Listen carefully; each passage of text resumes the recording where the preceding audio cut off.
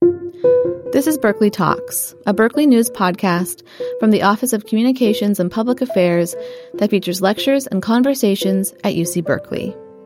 You can subscribe on Apple Podcasts, Spotify, or wherever you listen. Also, check out our other podcast, Fiat Vox, about the people and research at Berkeley. You can find all of our podcast episodes with transcripts and photos at news.berkeley.edu/podcasts. Good afternoon. We are so excited that so many of you have joined us for our second event of Critical Conversations. My name is Eula Taylor, and as you know, I'm the proud chair of the Department of African American Studies here at UC Berkeley.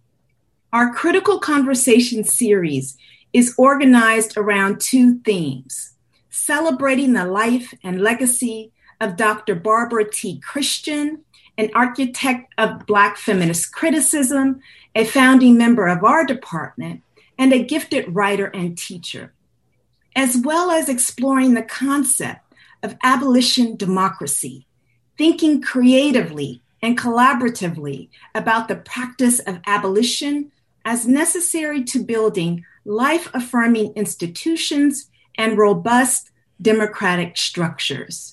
Through both themes, we ask, what are the lessons of the Black feminist, Black radical, and Black intellectual traditions for our moment? And what is the role of Black studies in building more just futures? Before we begin today's conversation, Reaping What We Sow, a conversation with Miss Alice Walker, I want to give my colleagues, Professors Lee Rayford, Nikki Jones, and Tiana Pichel, an opportunity to share a bit more about our activities and to recognize the financial support for all of our efforts. Thank you, Eula, and good afternoon, everyone. It truly is an honor for our department to host this conversation today and for the Abolition Democracy Initiative to play a role in co-organizing this event. The Abolition Democracy Initiative, also referred to as the ADI in our department, is a department initiative that works in a synergistic way with the Black Studies Collaboratory to center and respond to the most pressing questions of the moment, questions that are perhaps new to some, but that we understand as enduring questions about Black freedom and the ongoing project of abolition. With support from the Office of the Executive Vice Chancellor and Provost, the Chancellor's Office, and Dean Rocka Ray, the ADI builds on the work of W.B. Du Bois and Angela Davis and others in an effort to support and amplify the work of academics and activists who are actively imagining and building, as we speak, a world in which policing and prisons are obsolete. The ADI supports collaborative, community-oriented, anti-racist research in the social sciences that centers Black humanity and critical epistemologies like the Black radical and Black feminist traditions. The ADI also supports public engagement activities and conversations like this one today, conversations that will invite, inspire, and influence members of our department, the campus community, and our community beyond the boundaries of campus. The Critical Conversations series stands as an open invitation to all of you out there to join these conversations through the Gateway of Black Studies. We hope that these conversations will inspire you to commit or recommit to the important and unfinished work of building up the life-affirming institutions and relationships we need now. We also want the work of the ADI to have some impact beyond the academy, to influence decision-making, policy, and practice. We look forward to the conversation ahead. With that, I will turn it over to my brilliant colleague and program director for the Black Studies Collaboratory, Professor Lee Rayford. Hello, everyone. Thank you, Eula. Thank you, Nikki. I'm so thrilled that we are here today, and I'm so glad all of you could join us. Again, my name is Lee Rayford, and I'm proud to be the inaugural director of the Black Studies Collaboratory. We are a recipient of a Mellon Foundation Just Futures grant, which is a collaborative initiative to address racial inequality through bold and unique humanities-based research projects. The Black Studies Collaboratory asks, what is the role of Black Studies in building a more just future? And how do we solidify our commitment to Black Studies as a public good? Among our goals for the Black Studies Collaboratory is to provide space for critical engagement and collaborative dreaming, to create opportunities for joyful and generative engagement among Black faculty, students, staff, the surrounding community, and around the country. And certainly today's event is in that spirit. Our work over the next 3 years in the Black Studies Collaboratory will consist of academic year think tanks, summer labs for graduate students, research grants for faculty and students, and a university course open to the public. The Black Futures Retreat, which will be organized in collaboration with a host of community partners, will be the culmination of our initiative. Before I turn to my colleague, co-conspirator, and co-lead on this grant, Dr. Tiana Pichel, I want to acknowledge and thank all of our collaborators and supporters. First, I want to thank Ms. Joan Mura, Ms. Alice Walker's assistant, for helping us organize today.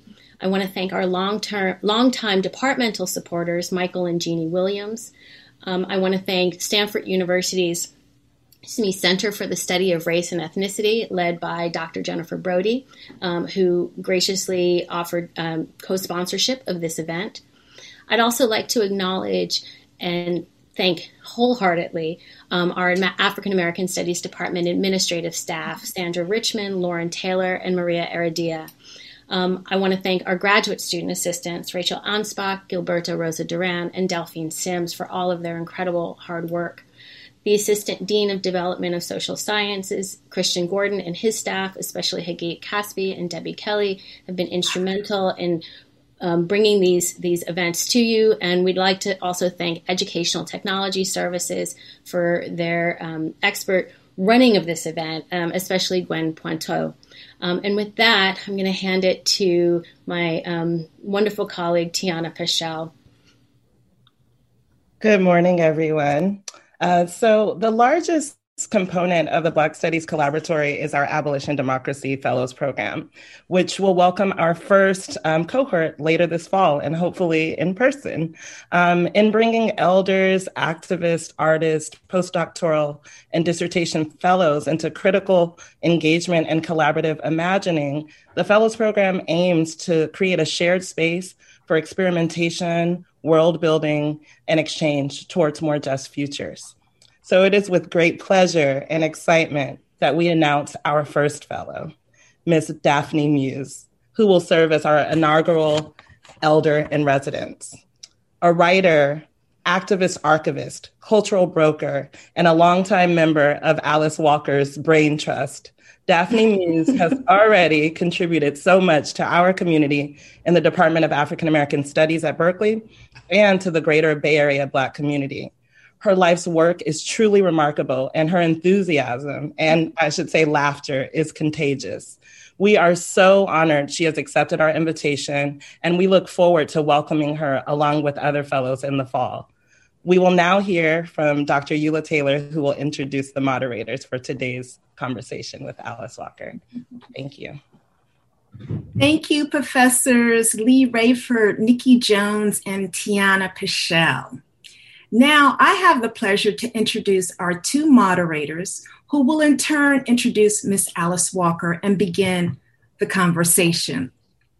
Professor Derek Scott is a professor in African American Studies here at UC Berkeley and is the author of Extravagant Objection, Blackness, Power, and Sexuality in the African American Literary Imagination, winner of the 2011 Alan Bray Prize for Queer Studies of the Modern Language Association, and the author of the novels Hex, published in 2007, and Traitors to the Race in 1995. And we are so excited about his forthcoming novel, Keeping It Unreal, Black Queer Fantasy and Superhero Comics. Keeping It Unreal examines representations of Blackness in the fantasy-infused genres of comics, film, and fantasy, and theorizes how fantasies of Black power fashion theoretical and political aesthetics to challenge white supremacy and anti-Blackness. Derek also teaches for the department his popular course on the novels of Toni Morrison. Derek's co-moderator is Ra Malika Imhotep, who is a Black feminist writer and performance artist from Atlanta, Georgia, currently pursuing a doctoral degree in African Diaspora Studies in the Department of African American Studies here at UC Berkeley. Her intellectual and creative work tends to the relationships between queer articulations of Black femininity, vernacular culture, and the performance of labor. She is the co-convener of an embodied spiritual political education project called the Church of Black Feminist Thought. I will now turn it over to both Derek and Malaika. Thank you, Eula. Welcome, everybody. Wonderful to have you all here this afternoon for this conversation we're going to have with Alice Walker. Alice Walker needs no introduction, but as an offering of our love and appreciation for the breadth of her life's work, Malaika and I are going to offer one anyway. During the first panel of this Critical Conversations series, poet and theorist Fred Moten lauded Barbara Christian's practice of being in an active relationship with the Black women writers of her time. She sought them out, she reviewed their books, and she built courses that would introduce them to her students. Alice Walker is a writer to whom Barbara Christian paid rigorous and loving attention, and also a peer and co-steward of the Black feminist and womanist traditions. It also bears mentioning that Alice Walker was the friend of another of our department anchor ancestors, the poet activist June Jordan. It's our hope that this conversation today will honor the spirit of this intimate network of Black feminist and womanist fellowship. Alice Walker is an internationally celebrated writer, poet, and activist whose books include 7 novels, 4 collections of short stories, 4 children's books, and volumes of essays and poetry, including the Pulitzer Prize in Fiction and National Book Award winning work, The Color Purple. Walker has been an activist all of her adult life and believes that learning to extend the range of our compassion is activity and work available to all. She's a staunch defender not only of human rights, but of the rights of all living beings. She's one of the world's most prolific writers, yet continues to travel the world to stand on the side of the poor and the economically, spiritually, and politically oppressed.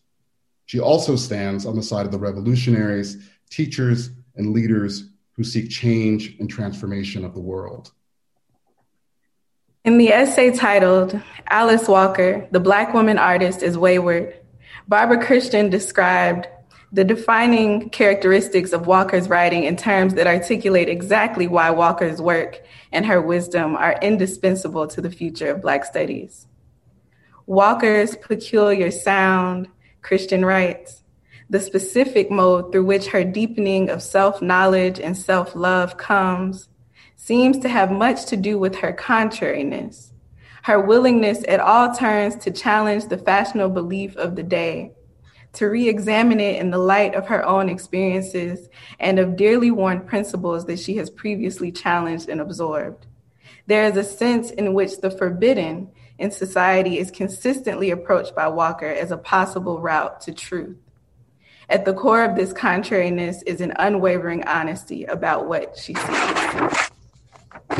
And so, with very full hearts, we welcome you, Miss Alice Walker, and your unwavering honesty as we reflect on the legacy of Barbara Christian and the themes of creativity, freedom, and survival your work has illuminated for us all. And to start, we just want to ask how you're doing and what's something bringing you joy today? Oh, I'm doing well. It's been a little chilly in the night here in Jalisco because of the storms and the cold weather, but otherwise it's extremely beautiful. And I'm well taken care of, and my friends are fairly near, and my dog is very near. So life is good. Thank you. We're so happy. I am literally bursting. I'm sure you can tell, but I just had to name it before I keep talking. Our first question wants to invite just some reflection on the spirit of friendship of your creative and social relationships with Barbara Christian and June Jordan. Would you reflect on those friendships for us and what they've meant to your work? Well, June and I were actually warriors connected, almost at all times, even though we were very different. And this is something that we should really think about a lot, how you can have goals in terms of changing society, but you don't have to really agree with each other all the time. It just isn't necessary. And with Barbara, I would say we were more colleagues than we were friends. We weren't, June and I talked about intimate things too, but Barbara and I did not. We talked more about, work. And I remember my strongest memory of her, I think, is that after I had convened a gathering of women, and I think maybe one man, maybe Robert Allen, to talk about whether we should proceed with making a film of The Color Purple. She thought it was a good idea, since you understand that once Hollywood gets a hold of something, they're quite capable of going along with it, whether you want to go or not. I mean, they just change the colors of the people, right? So we knew that. And so she was the kind of person who was very clear about what she thought, what the risks would be, what it would entail, which is wonderful to have in a friend, to have someone who just outlines all the possibilities. And then when the film was made, she didn't like it. And so that was also very good, because she could disagree and, just say, well, I think, they missed the whole point. And that is very valuable, because you don't want, friends and colleagues who will lie to you. It's not helpful. It just isn't. So we were on the same side, and we knew that. Yes. Well, sort of sticking with talking about Barbara Christian, Ms. Walker, for many of us in the Academy who identify ourselves as following in the legacy of Barbara Christian, a lot of us reference her essay from 1987 called The Race for Theory, where she argues that theorizing in the African-American intellectual tradition has often or even primarily been done in fiction by fiction writers. And she mentions you a couple of times in that essay. And we wanted to ask, do you think of yourself as doing the work of theory, of theorizing or creating theory in what you write? And if you do, what are you theorizing currently in your poetry and fiction? I don't think about that at all. I think about what brings me joy and what intrigues me and what seems wonderful and what seems maddening. It's for somebody else to do the theorizing, and I'm happy for them to do it. I think I would feel weighed down by even thinking about what I'm doing. The joy of doing for me is very much the same joy I imagine a flower feels as it's blooming. Wow. Thank you. Thank you. And really right in alignment with our next question, which is about how your writing pulls on our senses, always engaging sensorial experiences so rigorously. And wanting to hear you talk a little bit about why that's important to you, and perhaps why you feel that's important to Black thought and Black life and Black literature. We mustn't become a people who can't feel. We see what happens to people who just stop feeling. And I just put on my blog something about, it's kind of a review of this last incredible book about Malcolm X, where, it's just mind-boggling and blowing, this book. But what I was wanting to share was that he had the nerve and the courage to keep reaching for his own spirit. Yeah. And when you don't do that, you become like so many of the people in the culture that we're surrounded by. They're just bodies. They have no, from, my observation, the soul is gone. They're basically meat people. And that is to say, that they have this, the body, but they don't really have a light. They're not really, and that, that is something worth talking about and understanding in our culture, because otherwise we will just imitate what we see, which would destroy so much that is so beautiful in our spirits. We were not meant to be meat people. Some of us, unfortunately, are, but that was never intended for us. We don't come from a tradition where you just stomp all over your heart and your spirit. You affirm your heart and your spirit. Even when you have to adopt a God that is foreign to you, you use that God to help you stay alive in your spirit. I mean, that's what God has been for people who could not possibly believe, as they were branded, that Jesus wanted that mark on their body, Yeah. Yeah. And are you thinking about, like when you develop characters, are you thinking about ways to like make that everything you just shared, just like felt in the characters that you create? Who knows how characters are formed? Who knows where they come from? Who knows what creation is? Yeah. I'm creating just like anything else here on the planet. That is what I do. That is my job. That is my function. That is my being. And so I don't have all the questions about which, why and this and that. I mean, sometimes I want to form something so that other people can see what I'm doing. I mean, it's like making any other object. If you want to give people water, you have to create a cup, And so I can see that I'm doing that. And that is to say that there are certain realities that I feel I'm uniquely placed to understand and have been educated and worked with by, forces of whatever kind to deliver that.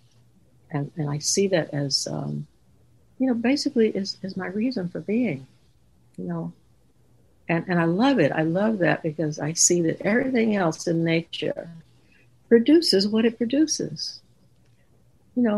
Why shouldn't we? So in a way, the theorizing part is just really foreign to me. Mm-hmm. Yeah, I know that in academia, it's sometimes thought of as just totally necessary, and you have to, I really am not. I've never been all that attracted. I like instead to feel and to grow from my feeling. To even grow my understanding from my feeling. Yes. Ms. Walker, in this period of COVID, a lot of us have been experiencing forced isolation and solitude as a privation. But you've written about how solitude is really fundamental to your practice and to your spiritual practice as well as your work. So could you talk about the lessons of solitude or how this period has been for you in terms of this, the forced isolation all of us are experiencing? I've enjoyed it. I've enjoyed having, my usual solitude, basically, which is to say that, of course, I get a little stir crazy from time to time, but then I've always gotten a little stir crazy. And that's when I traditionally have planned big parties. And wonderful picnics and people spread all over the land and sleeping overnight in the hay. I mean, that's how it goes, but for so much of the time, I'm perfectly content in solitude, and it feeds me. And my thought is clarified, in that silence, just the same way that when you make tea or something and the leaves drop to the bottom and you get your pure tea. It's like that, and so I've learned to really treasure that a lot. Could you talk a little bit about your daily rituals? I'm sorry? Could you talk a little bit about your daily rituals in terms of solitude and one of the questions that came up from one of the registrants was, how is it that you're able to do your work and also maintain peace? How do you balance those things? I maintain peace because I'm doing my work. If I were not doing my work, I would not be at peace. And I don't see how people can be if they don't do their work. I honestly don't get it. How can you, given yourself and your education and your tools, your training, your experience, how can you not use that to do the work that clearly is yours to do. And my hope for everyone is that there is or becomes a clear work that they know is theirs. Nobody else can do it. So there's a great deal of peace in that. You know, just to know that you're here, you have this to do. No matter, you know, who is against it and who hates it and who doesn't want it, you know, that's their problem. I mean, your job is to do what you're here to do. And I've been very joyful. You know, I've had some, you know, sinks, of course, like all of us. But overwhelmingly, I have felt just incredible joy at making that contribution to life, you know, that I have been gifted, really, to provide. And I don't even understand quite how it happened. You know, I'm one of 8 children. We were very poor in the South, all of that. And yet somehow my desire to share, I think the fundamental joy I found in learning to read so early and recognizing the magic of it, I just wanted that for everyone. And so that's been part of my path, to make sure that that is passed on. Thank you so much. I'm so thrilled that we're having the chance to just explore all these regions of thought and feeling. My question, or this question, and our questions are kind of combining things that we came up with and feedback we got from registrants. But I'm thinking about ways that you find yourself in conversation with the past, or specifically the kind of like Southern traditions of storytelling, of wisdom sharing that come before you, and how you feel like in knowing that, or however you feel about your relationship to the past and ancient wisdoms and all those things. What's your relationship to the future? Like, do you find yourself writing for the future or towards the future? Or are you writing for the present, or both, or everything? Is there a future? That's a very good question. You know, I mean, we kind of know we've had a past, but I'm not so sure we know we have a future. But what there is, you know, what can you say except that you will continue to do your best and, you know, try to arouse the humans to do their best and to, you know, get them really to see that they're in incredible danger and to act. Mm-hmm. So, you know, it sounds like kind of a downer, but it's very realistic. And I would like more realism around this issue of future. You know, I mean, more people than you would like to think about just take it for granted. Well, why would you do that? Yes. You know, I mean, I mean, there will be a future, of course, for planets and stars and, you know, Earth maybe. But, you know, maybe not for you. Mm-hmm. And I would really, really like us to really hone in on that. Because, you know, I love little ones as much as anybody. But it's harder and harder to see them come into the world that humans have ruined. Have you felt that sense of danger as a consistent presence throughout your writing career? No, not that there was no future. I mean, hardly any. Because lucky for me, when I grew up, you know, we got our water from a spring. It just came up out of the ground. It was perfectly pure and delicious. Now there are millions of people on the planet who have no idea what that even, they can't even imagine it. I mean, their water is so foul, or, you know, they hardly have any water. So these are issues that I think, you know, the Academy might work into all of its theorizing. Yes. You know what I mean? That we're really down to it now. We're really, you know, I mean, we're there. We're there. And that is something that I think we really have to, you know, see and And then from that place, what do we do as a human race? Mm-hmm. Thank you.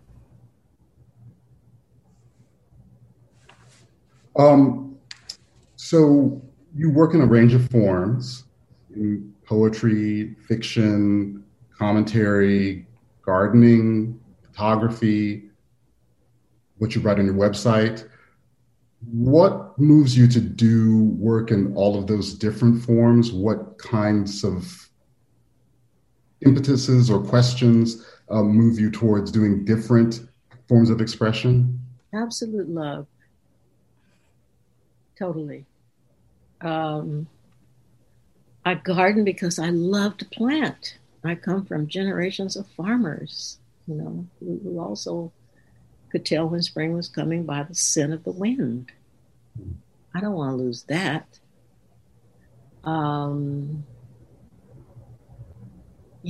I dance because in my community, that's what you love to do. On a Saturday night, you dance. You found some kind of community, and you did that.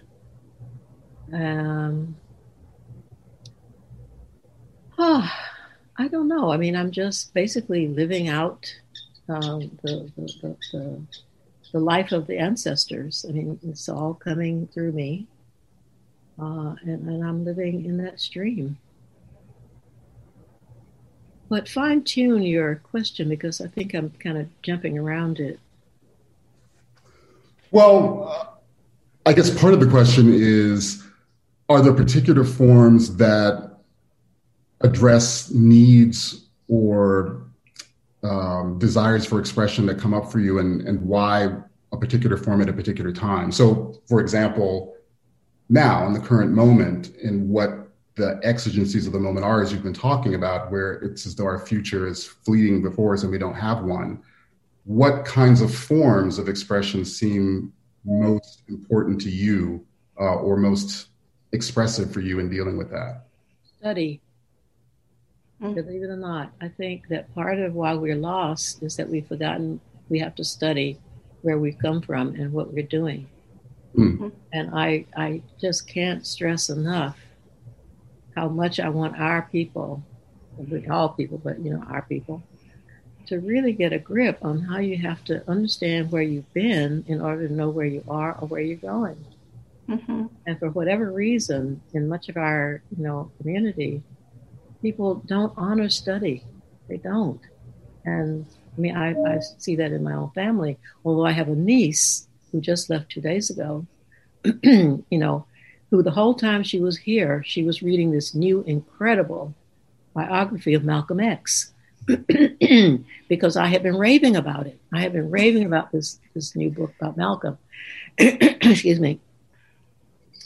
So, poco a poco, little by little, or maybe not so little, we have to really help our young understand that in order to know where they're going or where they are, they have to study. They have to study. They can't just think they're learning by listening to hip hop.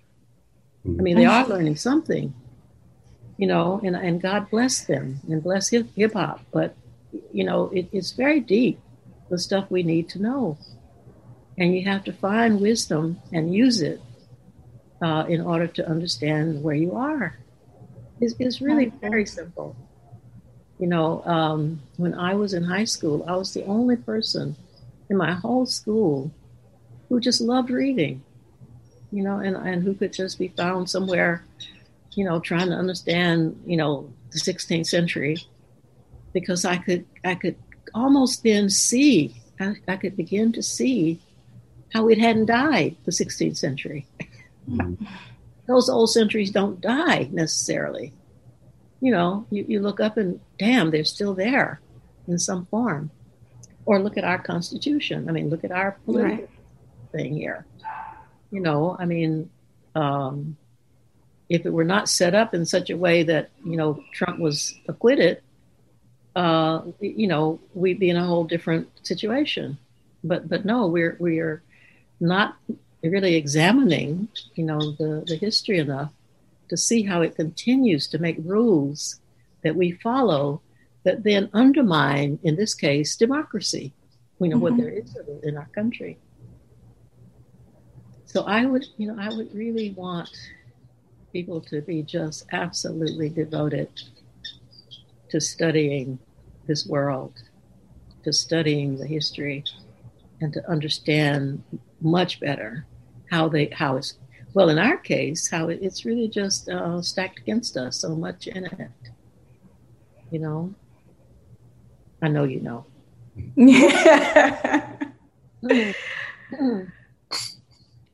Wow. Something that's coming up for me, and we have so many questions about particular work that you've done, right? We have questions about Looking for Zora. We have questions about The Color Purple. We have questions about In Search of Our Mother's Garden. And I'm thinking about how what you've just presented, even like this mandate for folks to study, is moving in tandem with like your mandate for our folks to love. And I kind of just want to hear you talk more about how love and study and Blackness move together. Well, let us start with something very basic. The Black human vulva that has been under attack for 6,000 years. Excuse me. It's been really challenging to get people to really deal with that issue of FGM, of, I don't know, this tea is not working. It's okay, take your time. But I'm offering this because I know it's one of the most challenging places that we as a people can go. And many of us are not going. But actually, if we never go there, and as far as I can see, we actually have no right to keep, fussing about how terrible the world is treating us. Because look how terrible we're treating ourselves and our children. Mm. So, I know there's interest in The Color Purple and the film and the, constant whatever, and how it has a long life. And I'm grateful because I think it does a wonderful job of teaching about so many things. But there are so many things, for us to really look at other than what is current or it's 40 years old, so it's not really current, but there's so many things for us to really consider in a deeper way than by stoning the messenger. And I want us to get over that. In all of these controversies, I'm nothing. I'm just basically saying, look at this. And you don't have to get attached to trying to knock my hand down. Right. You can just say, oh, yeah, well, we'll look at that. And then you go ahead and do something else. Hi, darling. I'm talking. I can't talk to you now. Okay. Okay. Mm-hmm. Bye. Bye-bye. Ah. I love it. I love it so much.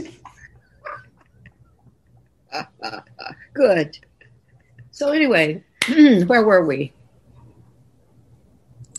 You were talking about stoning the messenger and how we have a choice whether we get fixated on the hand that's delivering the message, or we can make other decisions about how we respond. No. And we must. Don't even let people drag you into some fruitless controversy. Yes. About a crying child. There is no controversy. The child is crying. The messenger, by then, who knows? She's gone on off to wherever. And you're still there. Don't do that. It's just a waste of time. Right. And I think you just kind of answered, again, the question about how you do your work and keep your peace, right? I think it's because your work is the truth. So you keep your peace because you know that you're doing the work of the truth. You keep it pushing. Well, it's the truth as I understand it. And I mean, there is no greater truth than a child is crying from being hurt. I mean, what greater truth is there? And who are we if we can't see that? I mean, who are we if we didn't say, well, I don't care who's crying, but you should have told me she's crying. And that's so where we have been, where we gotten stuck and just don't have it. We don't have, we have no time. We never had time for any of that. But now we really have none, period. Following up on the sort of talking about the color purple, since it's been made into a film, recently into a musical, it's a kind of icon in the culture in many ways and shows up as a meme in various places. How do you think about that? How do you feel about the work having taken on its own life and been transformed into things far beyond or different from what you may have intended or what you created yourself? Do you sort of ignore that or just forget about it? Or is the work, when it's done, is it done for you? Or do you follow the sort of different lives that the book has had? It was a gift. It was a gift to me to be able to basically write in my grandparents' voices, a lot of it. I was very thankful. When I finished that novel, I cried on my knees.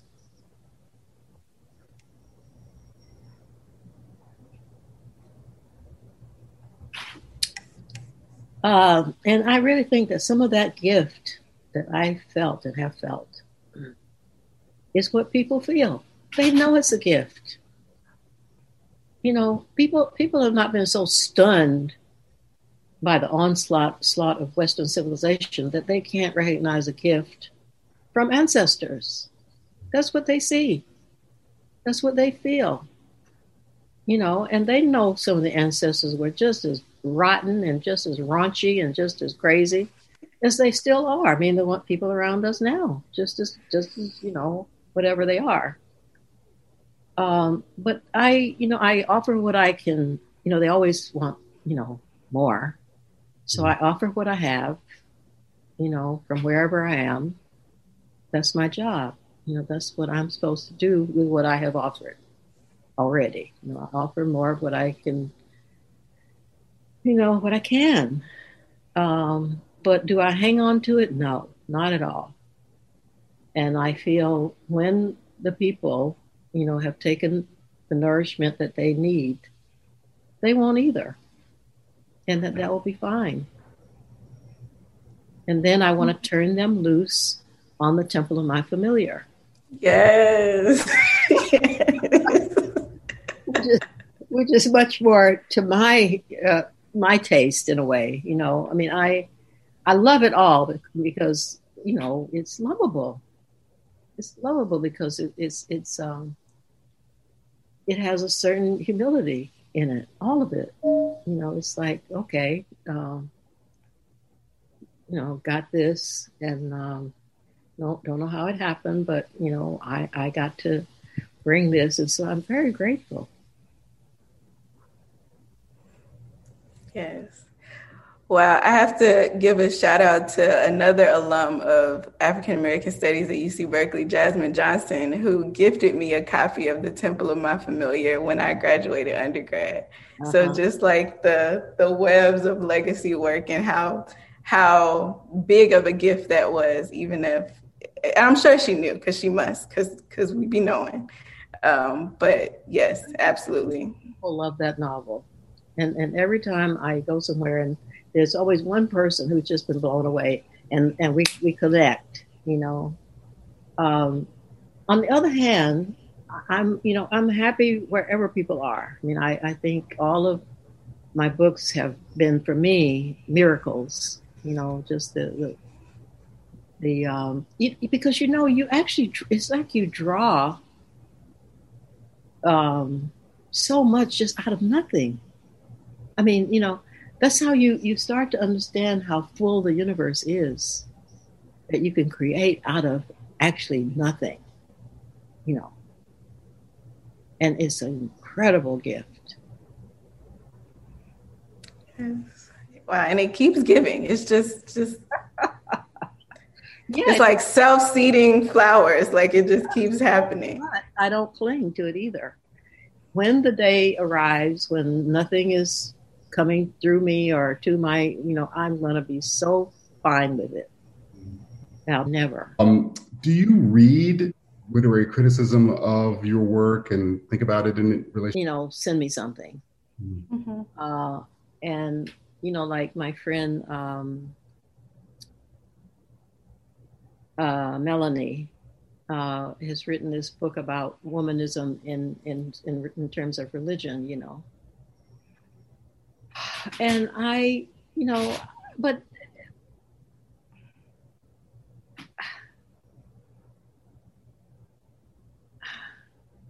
you know what? I'm really happy when I feel somebody understands. Mm-hmm. That's what makes me happy. Somebody will write something or say something, and I will think, oh, what I was trying to give was received. Yeah. And that makes me very happy. But I have to say, I don't really spend hardly any time where there's a controversy about it. Absolutely. You know, I'd rather just go and do something else. For instance, there were years of controversy over The Color Purple. Yes. And during those years, I decided to start a publishing company, as I like to say, in order to publish other unpopular people.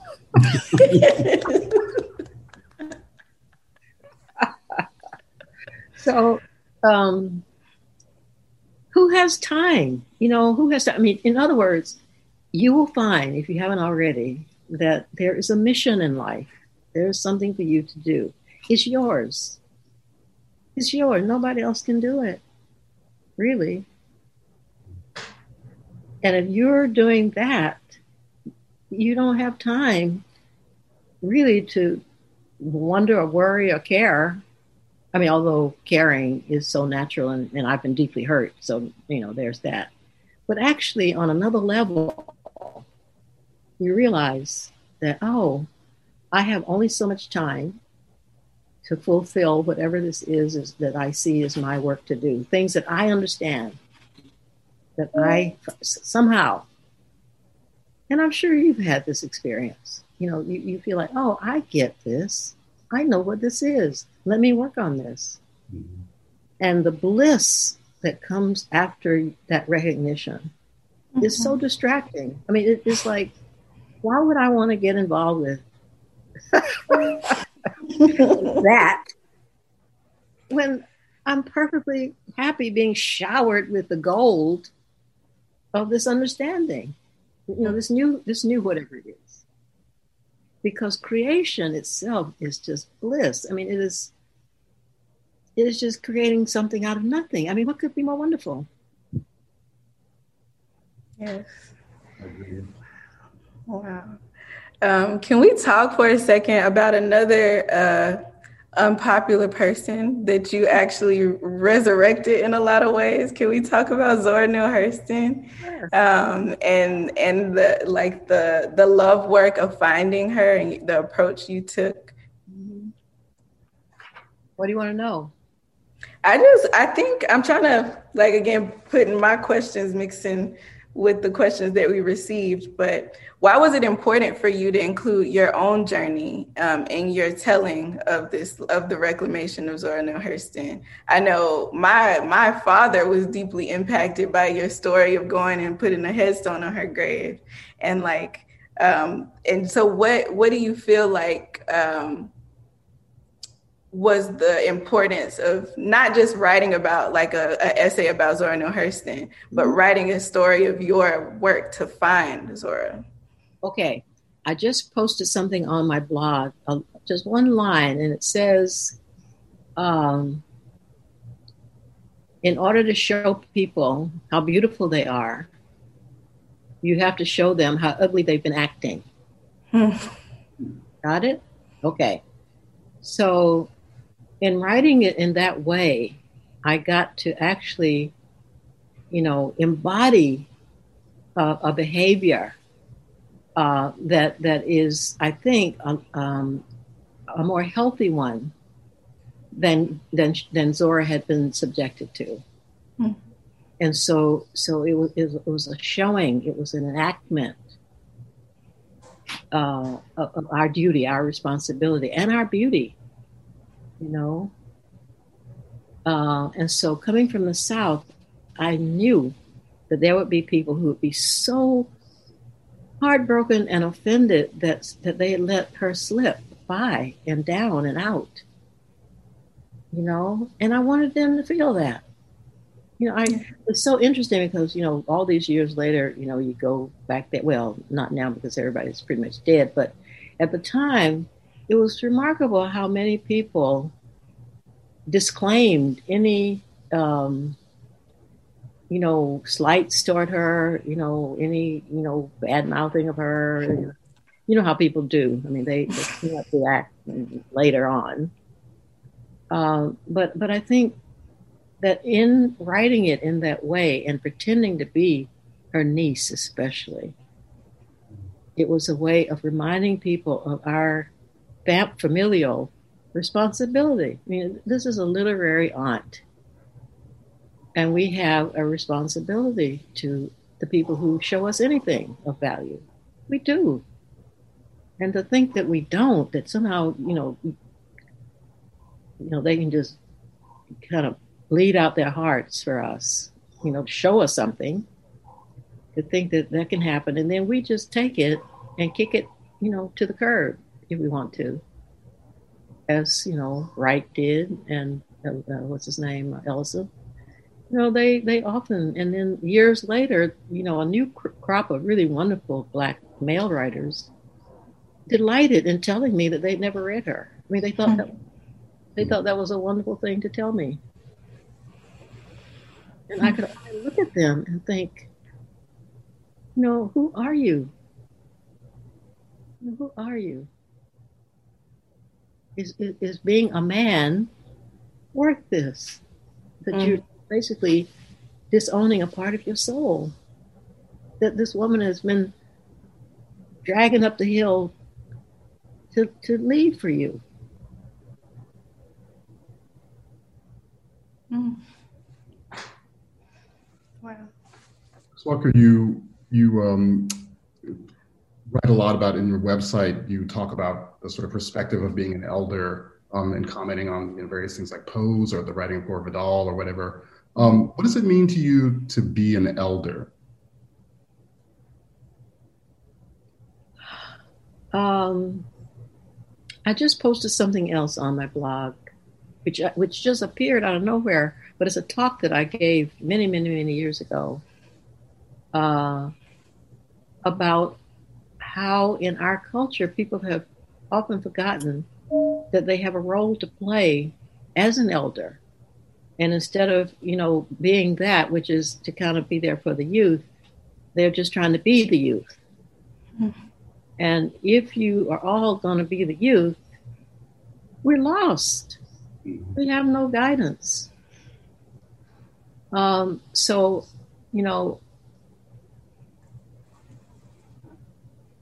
I think that in every village, whether it's, you know, a village we create like now, or however, there are people that we trust, that we know we trust. We know we trust them by the way they've lived their lives. That's the only way you can really, you know. You look at somebody and say, well, you know, where were they here and what did they do there? And so, and then you say, oh, yeah, I think I can listen to that person. And we have to have elders who are, you know, like Daphne Muse. You have to have people who recognize the value of being an elder, not a senior, you know, as in high school. I mean, you can be that too if you want to, but definitely eldering traditionally, and I think for as long as there have been humans, has really meant something very positive, very nutritious spiritually for the you know, the tribe.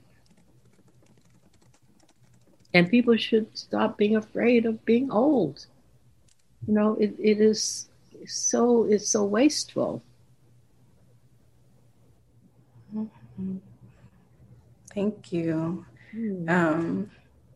Wow. I'm like, I know we're getting closer to time, but I feel like a duty to my my generation of Black feminist, womanist thinkers and feelers and writers and poets and actresses and dancers, just to ask, like, do you still feel like when you wrote the definition for womanist, you created so much space. Like, I think almost every day about the last line, like, she loves herself regardless. But I know that there's sometimes a lot of contention. Like, is a Black feminist a womanist? Is a womanist a Black feminist? Do you feel like there's a meaningful distinction, or do you feel like there's some space there that's substantial? I feel like you should try to learn to know what you feel and go with that. I mean, I never, offered that to cause any kind of dissension or fighting over who's got, more of this or that. That's why it has that long definition. It has a real meaning. It comes out of a specific history and culture. And it's just an offering. It's an offering like anything else. It's not, meant to be fussed over and whatever else people do. It's just an offering. It's like giving you a flower. Yeah. And then you look at the flower and you like it or you don't like it, or you put it in your hair or you put it in a vase or you whatever. That's not my interest. My interest is, and my responsibility was, to give you something to help you see yourself differently. And choose it or not. It's all the same to me. Yes, and that you did. Definitely. And it's fun. I mean, that's the other part of it. I don't create. I mean, I was trying to explain to somebody how when I'm creating, even though I'm creating sometimes things that are just, so rough, often I'm very, in some deep inner part of my spirit, so happy because I get to shape it and give it a form that people can actually use. And if they use it, I can tell, some part of me really understands that it's going to be like, magic, I mean, in their lives, I mean, think about Suge and Celie's kiss. It was a very close kiss, nobody knew. But it really was able to help so many people understand kissing. Yes. And that, you have a right to kiss. I don't care who you're kissing. Kiss. I mean, that's the joy of creativity, the joy of being able to offer, a key to the locked door. Just get that key, unlock that door, be free. Yeah. This planet has so much to do with being free. You can't really enjoy this planet the way it's meant to be enjoyed if you're a slave of anything. Is there any advice that you would give to your younger writing self or to younger writers? Any advice other than be free? Mm-hmm.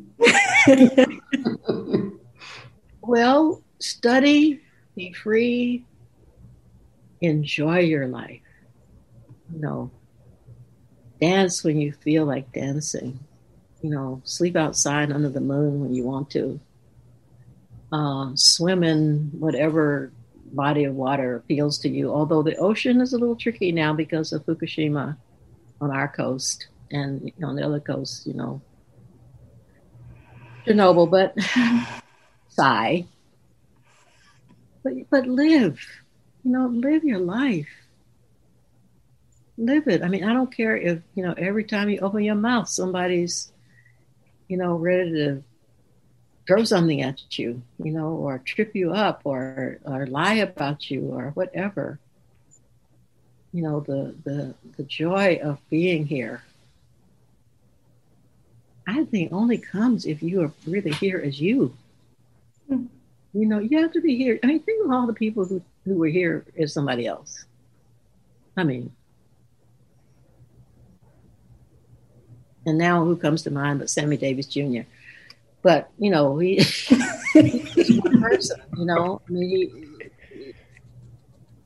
but you know what I mean? Yeah. That you have to really love, nature. If you love nature as I love nature, you will always feel that you belong. Everything in nature is just what it is. And so are we. If we can trust that. And I'm right because if I weren't right, I wouldn't be here. Right? Mm-hmm. Yes. Yes, absolutely. I feel like we need to be holding hands at this point. Like I'm just looking at the faces in our little Zoom space, and there's so much life and movement and feeling and emotion. Plan to do that after the pandemic. If there's an end to the pandemic, let's gather somewhere. Yeah. The other part of my talk all these years has been the necessity of circles. You have to have some kind of circle to play off of each other and to share and to talk and to be grounded with the reality of where we are. We're in a terrible situation, and we mustn't be alone. So we're very smart. We'll figure out how to deal with this.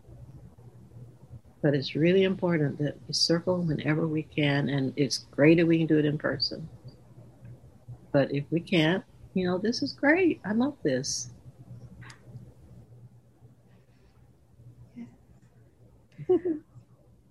Wow. I'm like, Derek, what say you? That's a wonderful point at which to come to a close. But are there any other questions you want to ask? No, I think I just want to say thank you. And just again, my heart's still full. I'm still feeling just flushed with so much excitement and gratitude. And yeah, just thank you for giving so abundantly in your work and in conversation with us today. Yeah, I would want to echo that and say also that, when I was asking that question about theorizing, part of what Barbara Christian was saying in that essay was that what we think of as theorizing is not necessarily the kind of theory that has really been done in the African-American intellectual tradition, and that we should be looking at other sources, and fiction being one of those. And I, as a teacher who's taught your work and has been in the academy for a long time, I feel that you have contributed a great deal to our thinking as students of African-American culture and literature. And your gift has been immense, and I'm just really grateful for it. I know we all are, and thank you so much for it. Well, I thank all of you for being beautiful. I think beauty is just such an incredible gift to each other, to the world, to the universe. It mirrors the universe. Mm-hmm. And you're all beautiful. You're all doing your work, which is another form of beauty. Mm. And I'm very grateful that you are here and that you're, carrying on. Thank you so much. Thank you. Can we clap? Yes. Please show some appreciation for Miss Alice Walker, Miss Malaika Imhotep, Professor Derek Scott. We thank the three of you. I'm sure most of you would agree that we just experienced creative genius. And we are indeed living in the stream of our ancestors. So amazing. Thank you so very much. Tomorrow, all of you will receive an email from us where you can comment and reflect on what you just witnessed. Additionally, you will receive an email alerting you to our next conversation on February 22nd, Black Feminism and the Sonic Archive, with Professors Daphne Brooks and Carter Mathis. And it's going to be moderated by our own Professor Lee Rayford. We look forward to seeing all of you on February 22nd. and we deeply, deeply appreciate your participation today. Thank you. You've been listening to Berkeley Talks, a Berkeley News podcast from the Office of Communications and Public Affairs that features lectures and conversations at UC Berkeley. You can find more talks with transcripts at news.berkeley.edu/podcasts.